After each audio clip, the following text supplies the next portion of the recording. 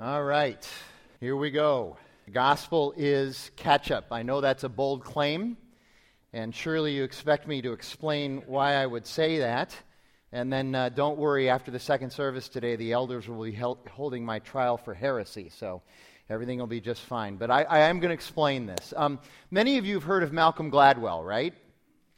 Malcolm Gladwell, all right? So in September 2004, Gladwell wrote an essay for The New Yorker. He writes a lot of essays for The New Yorker. He's written a lot of books, too. But he writes for The New Yorker. And in 2004, he wrote an essay for The New Yorker titled The Ketchup Conundrum. Has anybody read that essay, The Ketchup Conundrum? Yes, John has. Good. All right. It is an absolutely fascinating, all of his stuff is fascinating, but really interesting. And I was captivated by this essay. I've read it 4, 5, 6 times.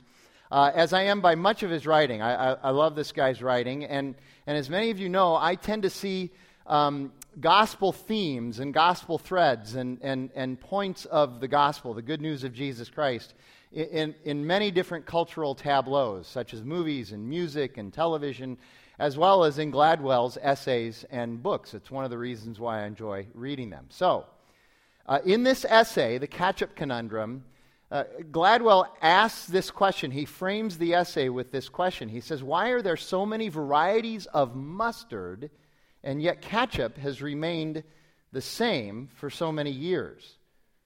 If you think about it, you go into the store, there's Heinz ketchup. That's pretty much it. And then he goes in and he starts talking about Grey Poupon and when that came out. How many of you are old enough, like I am, to remember when Grey Poupon first came out? Remember those ads? Pardon me, but would you have any Grey Poupon? The guys in the Rolls Royce or whatever. And suddenly, after Grey Poupon caught on, suddenly there's this entire new mustard market. Mustard varieties, mustard flavors. There's a gourmet mustard market. Mustard just exploded. The same could be said for spaghetti sauce. Several decades ago, there were a couple of spaghetti sauces. That was it.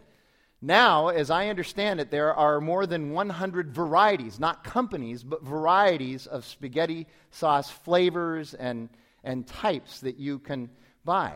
And what's interesting about spaghetti sauce is that spaghetti sauce, of course, is tomato-based, just like ketchup is, and yet ketchup remains the same.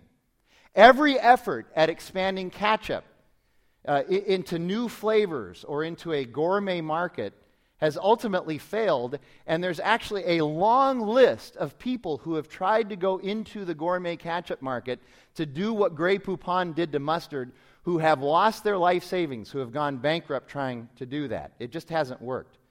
And so the question is why? Why is that true?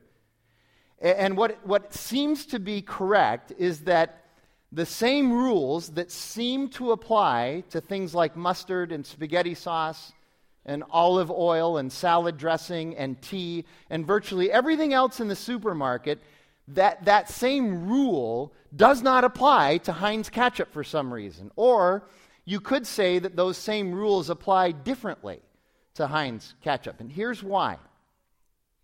There are 5 known fundamental tastes of the human palate: salty, sweet, bitter, sour, and umami. Now, I didn't know what umami, I knew what those other 4 were, but when I was reading the essay, I didn't know what umami was, so I had to figure out what that is. And for some of you, it's like, well, it's that stuff you eat before sushi, isn't it? No, it's not that. Umami is this, it's the part of your palate that kind of has that protein, full-bodied, gravitas taste that you get whenever you eat like fish stock or cured meat or mother's milk or aged cheese. It's sort of an overpowering, strong protein kind of a taste. What professional food tasters say is that umami is what gives some foods something called sensory heft. So anyway, there's 5 palates: sweet, salty, sour, bitter, and umami. Now, all of us have foods that we like and foods that are our favorites, but those foods that we like usually appeal to just 1 or 2 of our favorite palates. We actually have favorite palates as well, and so the foods that we like appeal to those favorite palates, and that's why we have conversations and debates over what foods we like to eat and what we like best and what we prefer and where we like to go and all that stuff. And so I'm primarily a salty umami guy. I didn't know this until I read this art, but I like salty things and I like things with sensory heft. And so here's an example.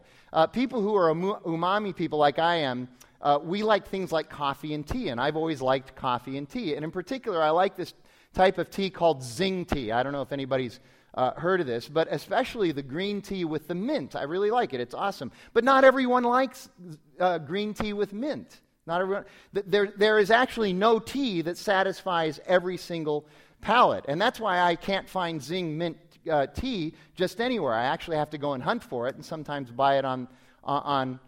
And when it comes to snacks, some of you prefer salty to sweet. Others of you prefer sweet to salty. But then, of course, a few years ago, we had the whole salty sweet thing come out. And then people who were salty sweet people were like, yeah, Nirvana, New Jerusalem has come, okay? So this is why, by the way, there are so many different flavors of beer now. Have you noticed that? I mean, all the craft beer and all that. We're trying to please as many palates as possible. Anyway, you get the point, right? So Heinz ketchup is different. Ketchup has been around for a long time, a couple hundred years at least. But in the late 19th century, Henry Heinz hit upon a non-benzoate ketchup formula. Until he did this, ketchup had always been made with this additive called benzoate, which actually they found out wasn't helpful in the formula. But he hit upon a non-benzoate ketchup formula that did something that no other food has ever done. With nearly perfect harmony and gusto, Heinz ketchup satisfies all 5 of our palates, all 5 of them equally at the same time. And this is really important. It does so with a blending and balancing on the palates that is unparalleled in the food world. This is known as amplitude. Professional food tasters call this ability to do this amplitude.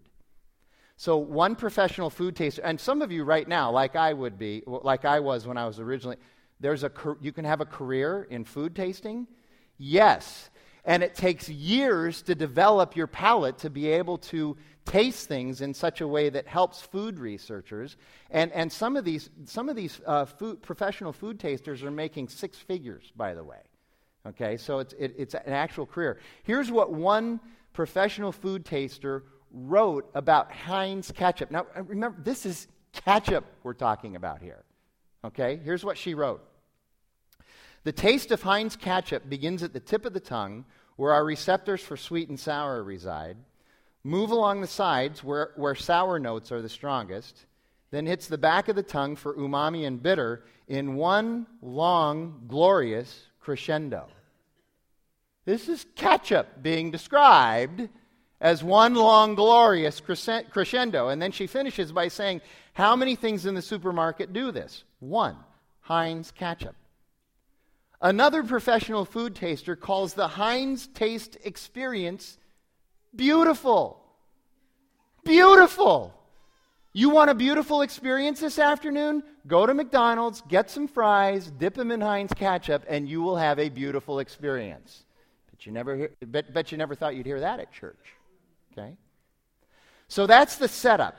Now what I want to do is unpack that passage we read from John chapter 10.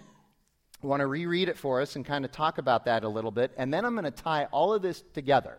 And you're going to see exactly where I'm coming from. So, John chapter 10, let me reread that passage again. This is Jesus talking, and he says, Truly, truly, I say to you, he who does not enter the sheepfold by the door, but climbs in by another way, that man is a thief and robber. So Jesus is speaking metaphorically, as am I, about the ketchup in the gospel. So all of that's going to come together in a few minutes.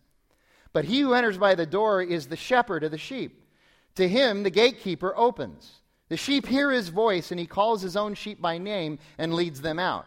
When he has brought all his own, he goes before them, and the sheep follow him, for they know his voice. A stranger they will not follow, but they will flee from him, for they do not know the voice of strangers. This figure of speech Jesus used with them, but they did not understand what he was saying to them, kind of like you now with the ketchup.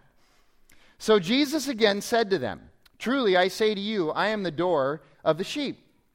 All who come before me are thieves and robbers, But the sheep did not listen to them. I am the door. If anyone enters by me, he will be saved and will go in and out and find pasture. The thief comes only to steal and kill and destroy. I came that they may have life and have it abundantly. I am the good shepherd. The good shepherd lays down his life for the sheep. So, let's talk a little bit about what Jesus is saying here. First of all, he's talking about a sheepfold. A sheepfold is the place where at night you'd get several different flocks of sheep together, and you would keep all the sheep there for the night so that they were protected, so that they could sleep, so that everything was kind of calm. They weren't going to be grazing at that time. And the sheepfold was usually pushed against the side of a building and then fenced in, or maybe it was pushed against the side of a very sharp cliff or something, and then it was fenced in there. And all the sheep would go in there together and mix up together, even if they were from different flocks. And it was a safe place for them to be at night. And the reason they could mix them was because each of the sheep knew their shepherd's voice. All the shepherd had to do was go out and call his sheep, and only his sheep would come and follow him. That's the reference that Jesus is making there. And then the door, or some people would call it a gate, but there's only one door. And that's the door where all the action was supposed to happen, going in and out. The shepherds would go in and out through that door. The sheep would go in and out through that door or through that gate. And it was only through that gate. Anybody who tries to enter the sheepfold by climbing over or making a break in the fence or doing anything else was considered a thief and a robber, and they were bad, or they were bad shepherds. Only the good shepherd would go through this door. And then the gatekeeper was hired, usually by the shepherds, to keep watch over that door, that particular door, and just make sure that everything was fine. So it's a door, it's a gate, whatever it is, but they would have this gatekeeper, and sometimes the gatekeeper would be the shepherd himself or one of the shepherds. Now, the thieves and the robbers that Jesus is talking about here, very specifically, were the leaders that the nation of Israel had had in their past, and including all the leaders that they had had right up to the present. And what he's saying is that the leaders of Israel have historically led the sheep astray. And he's got in his mind, as he's teaching this, passages from both Jeremiah and Ezekiel that talk about bad shepherds. Let me give you 4 of them from Jeremiah so that you have some context. So Jesus is thinking, for instance, about Jeremiah chapter 10, verse 21. For the shepherds are stupid and do not inquire of the Lord, therefore they have not prospered, and all their flock is scattered. Jeremiah, of course, is talking about the exile and Babylon and all of that. Jeremiah chapter 50, verse 6. My people have been lost sheep. Their shepherds have led them astray, turning them away on the mountains. Israel has had bad shepherds. They have had shepherds that are essentially thieves and robbers. Jeremiah 23:1. Woe to the shepherds who destroy and scatter the sheep of my pasture. And then Jeremiah 13:17. But if you will not listen, my soul will weep in secret for your pride. My eyes will weep bitterly and run down with tears because the Lord's flock has been taken captive. So Jesus is talking about this history of bad shepherds who have, in a sense, been thieves and robbers of the people of Israel because they have not followed God.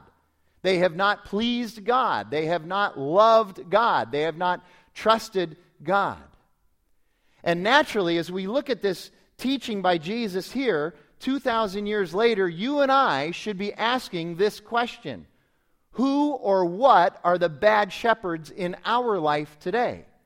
Who or what are the shepherds in our life who are leading us astray, who are making promises to us that they cannot fulfill, who are making promises to us that they never intended to fulfill, who are making promises to us that are fulfilled, but they're not exactly what we need? What are those things today that are leading us astray? Who are the thieves and robbers of our soul today? It's certainly not Jesus. Jesus is the good shepherd. The sheep hear his voice, and they know his voice. Some of us may not realize this. Others of you may. But the voice is an amazing thing. Our memories can really key into voices. As human beings, we can really key into voices. Very often we will recognize a person's voice before we will recognize their appearance. Have you ever noticed that? Quite often I will be in another room doing something, and Jackie or the girls or somebody will be watching TV in another room, and somebody will enter the scene on the show that they're watching, and I will hear their voice, and I will know who it was, who that is, but I won't necessarily know their name. And I'll call from the other room, that's the guy that was in Shawshank Redemption, right? Or that's the guy that was in MASH, or whatever it is. And we recognize these voices. About 6 years ago, I was with a friend, and we were walking up and down North Mountain. And anybody ever walk up and down North Mountain? You can walk up. Anyway, kind of nice. So we were walking up and down 2 or 3 times, and I was out a little bit ahead of him, and so I was heading down as he was heading back up, okay? And for those of you that know real Spanish, don't hack on me about my bad Spanish. I don't speak Spanish very well, but as I passed him, I just said to him, uno más, mi amigo. That's it. I just said, one more, my friend. Uno más. I was going to go down and come back up and go down, and I was going to be done. That's all I said. And I said it in Spanish, okay? Well, about 20 feet away was this group of women who were walking up. And so I walked past them, went down, started back up North Mountain, and as I'm coming up North Mountain, this group of women are coming down. And this one woman breaks away from the group, and as I'm going up, she kind of stops me, grabs my arm, and she says, "Hey, you're Frank Switzer, aren't you?" And I said, "Yeah." She said, "I'm Joyce Flores. I went to high school with you." This is more than 30 years since I have seen Joyce. She recognized my voice, and I was speaking lousy Spanish when I did it. And she recognized my voice. You need to understand, this whole voice thing is really important. But in this case, Jesus is using it as the voice being his teaching and his leadership. In other words, if you're really God's kid, if you're really somebody who's been saved by Jesus, and if there were ever a true measure, we talk about this all the time. You can't tell a person's heart. You really don't know if they're saved. Here's one way that Scripture would say you might have a pretty good idea whether or not this person is really in the camp of Jesus. Here's what it is. They listen to his voice. They listen to Jesus' teaching.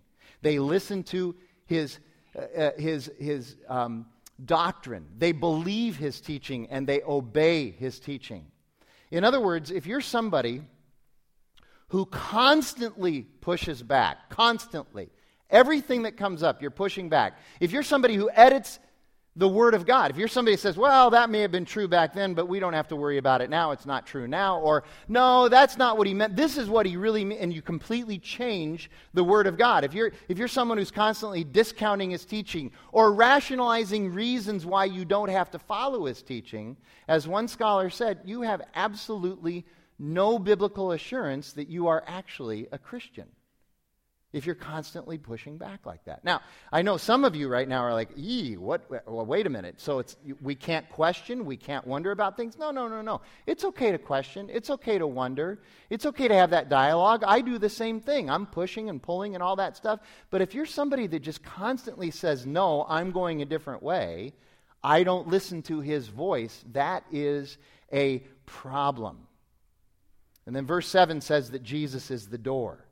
He is the only way by which a person can become a part of the gospel of God. Jesus, in this passage, he says, I'm the good shepherd, but I'm also the door. I'm the leader, but I'm also the one through whom you enter. Later on in John, just 4 chapters later, he says it this way, I am the way, the truth, and the life, and no one comes to the Father except through me. And then in verse 8, again, these thieves and robbers were both Israel's leaders of old. I mean, you look at Jeremiah and Ezekiel especially, and you can find that. But he's also talking about the present-day false messiahs. He's talking about the present-day professional religious people who are around them, who are leading the people astray. He's talking about anybody who's got an agenda and leading people astray. And again, I would ask the question, who are the bad shepherds today? Who are the thieves and robbers today that we're dealing with? And then he ends and he says, listen, I came that you would have this true abundant life, that you would have life and have it truly in an abundant way, that you would be fulfilled. In other words, total fulfillment comes from the Good Shepherd. And we need to understand, something's going to be our shepherd. Something will be our shepherd. We will submit our lives to something. We're going to submit it to our career, our relationships. We're going to submit our lives to some shepherd. Something is going to lead us. Something is going to form who we are. We're going to place our identity in something. And Jesus is saying, whatever shepherds there are out there that you may want to follow, I'm the good shepherd. I'm the one who you should follow, because I will give you the abundant life that you've been seeking. And we know this because he says right at the end, he says the good shepherd lays down his life. Jesus went to the cross for us. He was willing to lay down his life for us. A good shepherd always lays down his life for his sheep. And what's interesting about that is that most scholars say that he's referencing King David here. Jesus is of the line. His lineage is the Davidic line. His ancestors trace back to David and, of course, beyond. So he's part of the Davidic line. And David, before he was the king of Israel, was a shepherd. And he was a good shepherd because he laid down his life for his sheep. He constantly fought the tigers and the bears and anybody who was trying to get at the sheep. David was willing to lay down his life for his sheep. Jesus laid down his life for his sheep, for you and me. That's why he's the good shepherd, and that's why he gives us the abundant life. So, knowing that, how is the gospel then ketchup? Well, like we said, there's 5 palates of taste: sweet, salty, bitter, sour, and umami. And Jesus says that he's come to give us life and to give it to us abundantly, a fulfilling, full, complete life. And he does that by overwhelming the palates of our heart, the palates of our inner being. We have palates in our inner being, things that we desire, things that we want, things that sometimes we can't even articulate, that we know would fulfill us, but we're not even sure how to grasp it, how to talk about it, how to chase it down. And I spent a lot of time looking at what the palates of the human heart, the palates of our innermost being might be. And I settled on 6 of them. These are things that we desire because this is the way God created us. He created us for a desire to follow him and to have the things that he can give us. And the gospel satisfies each one of these things in a complete and unique way apart from the world being able to do that. And here they are. The 6 palates of the human heart are knowing, loving, goodness, stewardship, generosity, and wisdom. Knowing, loving, goodness, stewardship, generosity, and wisdom. Let me just take a few minutes to talk about each one and how the gospel satisfies each one of these. First of all, knowing. There is a tremendous desire for each of us to know others and to be known, to know God and to be known by God. If you go back to the creation story, and I'm going to say this a lot in the next 10 or 12 minutes, if you go back to the creation story, you begin to understand how important it is that God knows us and that we know God, and that is something that we were created for and is a deep, intense need and desire on our part to know and to be known, not just by God, but by each other.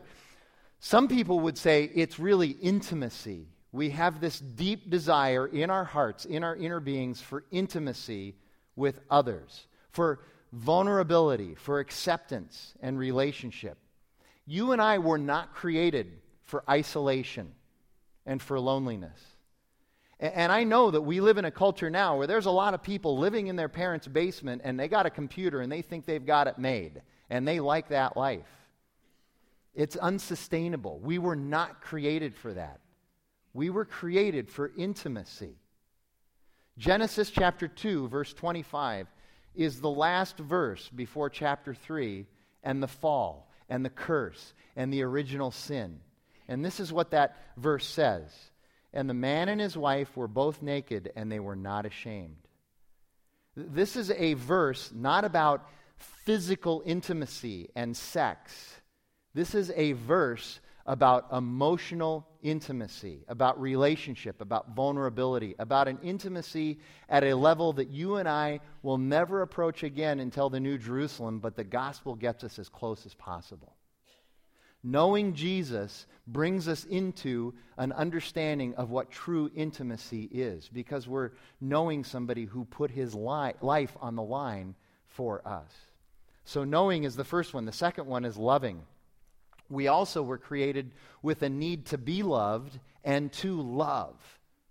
We need to be loved by God and by others, and we need to love God and others. Matthew 22, verses 36 through 40 says this. Somebody walks up to Jesus and says this, "Teacher, which is the greatest commandment in the law?" And Jesus said to him, "You shall love the Lord your God with all your heart, with all your soul, and with all your mind. This is the great and first commandment, and the second is like it. You shall love your neighbor as yourself. On these two commandments depend all the law and the prophets."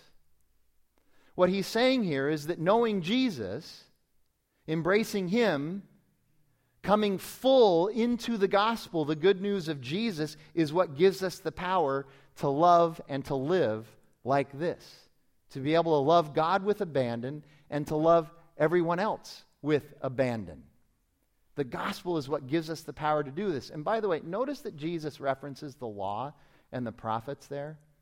Let me just take this little side trip for about 30 seconds. As evangelicals, very often we tend to pound on the law as kind of a bad thing. And we need to be reminded that Jesus did not come to destroy the law, but he came to fulfill the law. And that the reason that God gave the law was to give us life. The law was never a bad thing. And it still isn't a bad thing. In fact, if you think about the 10 Commandments, just think about that. If everybody lived a life based on the 10 Commandments, do you think we'd have as many problems as we have right now? And the answer would be no. The law actually does give us life. Jesus is saying that if you love like this, empowered by the gospel, you're just going to naturally fulfill the law without even thinking about it. You don't have to keep a list anymore. You can get away from those tablets. And then the gospel not only equips us for loving, but it also does it for us. I love this passage in Romans chapter 8. Listen to this. This is the last quarter of Romans chapter 8, where Paul writes this.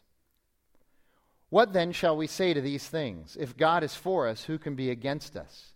He who did not spare his own son, but gave him up for us all, how will he not also with him graciously give us all things? Who shall bring any charge against God's elect? It is God who justifies. Who is to condemn? Christ Jesus is the one who died, and more than that, who was raised, who is at the right hand of God, who indeed is interceding for us. He's praying for us. Who shall separate us from the love of Christ?" Here it is. Who shall separate us from the love of Christ? Shall tribulation or distress or persecution or famine or nakedness or danger or sword? As it is written, "For your sake we are being killed all the day long. We are regarded as sheep to be slaughtered." No. In all these things we are more than conquerors through him who loved us. For I am sure that neither death nor life, nor angels nor rulers, nor things present nor things to come, nor powers, nor height nor depth, nor anything else in all creation will be able to separate us from the love of God in Christ Jesus our Lord. The gospel fulfills this desperate need of ours, this desire of ours to not only be loved, but also to be able to love. It empowers us to be able to love this way. And remember, at Redemption, we talk about this all the time. Genuine gospel love is a love that always does what's best for the other, no matter what that is. And second of all, genuine gospel love, at the center of genuine gospel love, is always death. Death is always at the center of that kind of love. We have to die to ourselves in order to be able to love with this gospel-centered kind of love. And really, if you think about it, Don't we all desire to have that sinful, self-centered, dark self die and go away? And the gospel does that for us. The third palette is goodness. The need for us to be okay, to be holy, to be pure, to be righteous, to be justified. And we know that this is a need of people because we live in a culture that for years, the cultural mantra has been, human beings are what? Basically good. You're basically good. You're good. You're good. You're good. The things that we see that are wrong, those are just little blips on the screen, but we are basically good. But you and I know that's foolishness. Because if we were basically good, why? Why is the world so broken? Why are so many things so broken? Why can't we truly trust people and institutions? It's because we aren't basically good. We've got issues. But we desire to be good. We desire to be holy. We desire to be righteous. We desire to stand before God justified. But we have a problem. Jeremiah 17:9 even says it. The human heart is wicked and deceptive above all things. Who can understand it? Who can trust it? Nobody can. Because we have a problem. But Paul writes in Romans chapter 12, verse 2, "Do not be conformed to this world, but instead be transformed by the renewal of your mind, that by testing you may discern what is the will of God, what is good and acceptable and perfect." Our desire to be good is not fulfilled by us, but rather by the gospel in us, Christ in us, the Holy Spirit in us. And so that palette of the heart is also completely fulfilled by the gospel. And then the fourth one, stewardship. Again, if you go back to the created order, the created story, Genesis 1 and 2, you see that you and I were created for stewardship. We were created for lordship. We were created to rule, but not in a domineering, oppressive way. But we were created to be lords under the lordship of God. In other words, we were to steward things. We were entrusted with all of the great resources that He had made for us. Genesis chapter 1, verses 26 through 26 says this. "Then God said, 'Let us make man in our image, after our likeness, and let them have dominion. Let them steward over the fish of the sea, and over the birds of the heaven, and the livestock, and over all the earth, and over every creeping thing that creeps on the earth.' So God created man in His own image. In the image of God He created him. Male and female He created them. And God blessed them. And God said to them, 'Be fruitful and multiply, and fill the earth, and subdue it, and have dominion over the fish of the sea, and over the birds of the heavens, and over every living thing that moves on the earth.'" We have this desire to be stewards, to be lords, to be rulers, because God created us that way and gave us that mandate.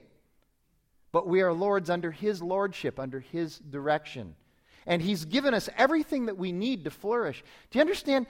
God created this earth filled with all of these good resources. He kept creating and saying, "It's good, it's good, it's good." And then He just gave that to the first human beings. "Here, this is yours. Go and flourish. Go and make. Go and create culture. Go and prosper." We are stewards of the resources that He gave us. And He says, you're going to work. You know, a lot of people mistakenly think that work is part of the curse of the fall in Genesis 3. No. We were working in the garden before Genesis 3. What came in Genesis 3 with the curse, with the sin, with the fall, was that work became toilsome. Work became hard. By the sweat of our brow, we're going to do it now. Then work became that thing that you really don't enjoy as much as we're supposed to. Work originally was this wonderful culture-making stewardship of resources, and we got to create with it. And it was awesome. God created us with this tremendous gift that He gave to us. And the gospel redeems that brokenness of that hard work and that culture making and gives it purpose. Paul writes in Colossians 3, "In all things work heartily as to the Lord and not to men." And so we We know that the palate of the human heart is knowing and loving and goodness and stewardship. And then the fifth one is generosity. You and I just know, we inherently know that fulfillment comes not through self-centeredness, not through taking. We know that fulfillment doesn't come there because we've been doing that all of our lives and we haven't been fulfilled. But rather we know that fulfillment can come through service and giving and providing. And in fact, all kinds of, for decades now, social science research in psychology, sociology, and anthropology has confirmed this truth, that the happiest, most fulfilled people are those who are generous, not those who are constantly taking, those who are constantly wondering, what's in it for me? Jesus even says, Paul quotes him, it is more blessed to give than receive. We just had Christmas, and I will tell you that for as long as I can remember, the greatest joy I get on Christmas Day is not opening my presents, but watching other people open their presents. I would rather do. People constantly asking me as I'm sitting there with an unopened present, why don't you open your present, Frank? I'm watching everybody else. I love doing that. And I'll tell you what, I love watching people receive the gospel too. So in our generosity, we've received the gospel of Jesus Christ, and we also pass that on to other people. And then the last one is wisdom. We desperately desire to be wise. It's something that's just inherent in our being. We want wisdom. We want to make the right decisions. We want to do well. We desire to do that. The Bible is filled with information and teaching and doctrine about wisdom. And you can kind of sum it up in this verse from Proverbs chapter 9, but you find it throughout the Bible. Here's that verse from Proverbs 9. The fear of the Lord is the beginning of wisdom, and knowledge of the Holy One is insight. We want wisdom. We want insight. We want discernment. We want understanding. And if you were to define what wisdom is, you can just walk out and you can say, give me a definition of wisdom. And most people would say this. It is the application of what we know. Wisdom is the application of what we know. In other words, wisdom assumes that people know things, but the problem is that just because you have knowledge, it doesn't necessarily make you wise. You have to know how to apply that knowledge. I mean, there's lots of smart people out there, but not everybody is wise. Amen? Okay. Here's the deal, though. That's true about wisdom, but it's not a complete picture of what wisdom is. When the Israelites would write about wisdom and teach about wisdom, and when Paul would write about it, and when Jesus would talk about wisdom, it was something much deeper than that. Here's in the Hebrew language and in the Hebrew culture, here's what wisdom was. It was competency in regard to the realities of life. Competence in regard to the realities of life. Let me explain that a second. In other words, wisdom is the ability to apply what we know to how life really works, not to how we wish it would work. And that's a big difference. A lot of us think that if we can just apply what we know to make life work the way we want it to, that would be wisdom. That's not wisdom. True wisdom is applying what we know to how life really works, not how we wish it would work. See, one of the problems is that you and I are 21st century, rugged, Western, individualist, postmodern people who have been told for decades now that if you don't like your reality, you can just change your reality. You don't like who you are, change who you are. You don't like your gender, change your gender. You don't like your situation, change your situation. How's that been working for everybody? See, we've been told that this is what we can do, but wisdom is realizing the foolishness and folly of that ridiculous notion, and instead it makes us competent in the true realities of life. It allows us to navigate what's really happening. So wisdom, understanding, and insight helps us to make sense of life and to be properly guided through the realities and challenges of life as they really are. And we all want this, right?